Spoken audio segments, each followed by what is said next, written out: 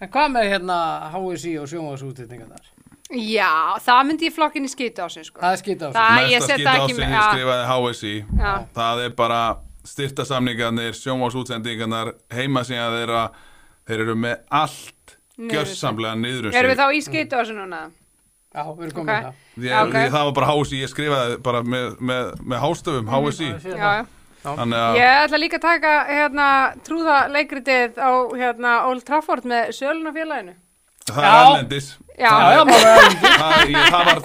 Það var sem ég ætlaði að koma með því að það var ekki selt klúbbin til Shake. Shake.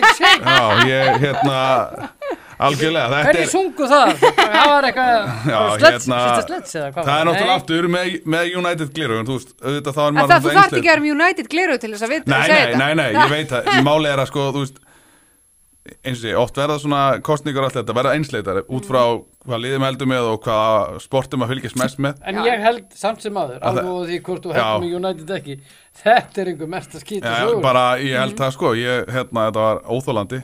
Ja, þetta er bara galið, Já. þetta er algjörlega agalegt, setja klúbbun á sölu, vilja selja hann alveg, bakka svo tilbaka, þú veist, þetta er búið að taka svo langan tíma, eitthvað sem átt að taka ykkur 3-4 mánuði, þú veist, þannig er búið að taka 1,5 ár, Já, sem er,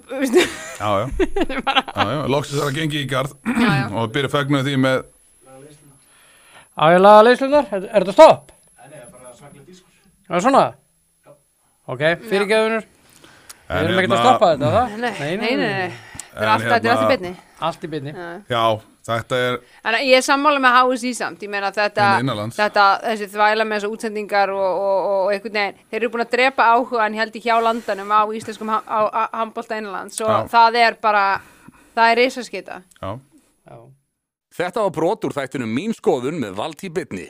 Til að heyra þáttinn í heilsinni ásamt öllu öðru efni á broadcast þarf að kaupa áskrift inn á broadcast.is.